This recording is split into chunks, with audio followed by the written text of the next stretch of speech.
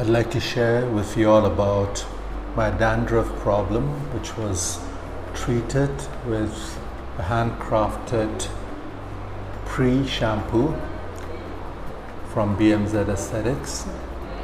I make a base, a moisturizer base with allantoin, stearic acid, emulsifying wax, preservative, phenoxyethanol, distilled water and glycerin, and to this I would add a little bit of almond oil, castor oil, olive oil, and so this gives you a very good creamy lotion, and it's good for nourishing hair and also gives you a very healthy scalp as a result.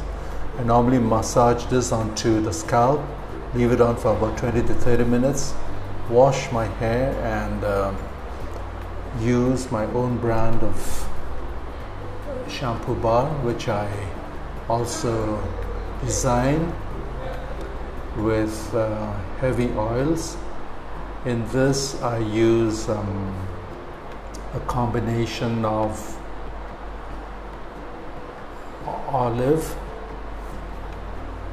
castor, coconut, and this seems to work very well for me. I have not had dandruff problems ever since I've started using this for a few months.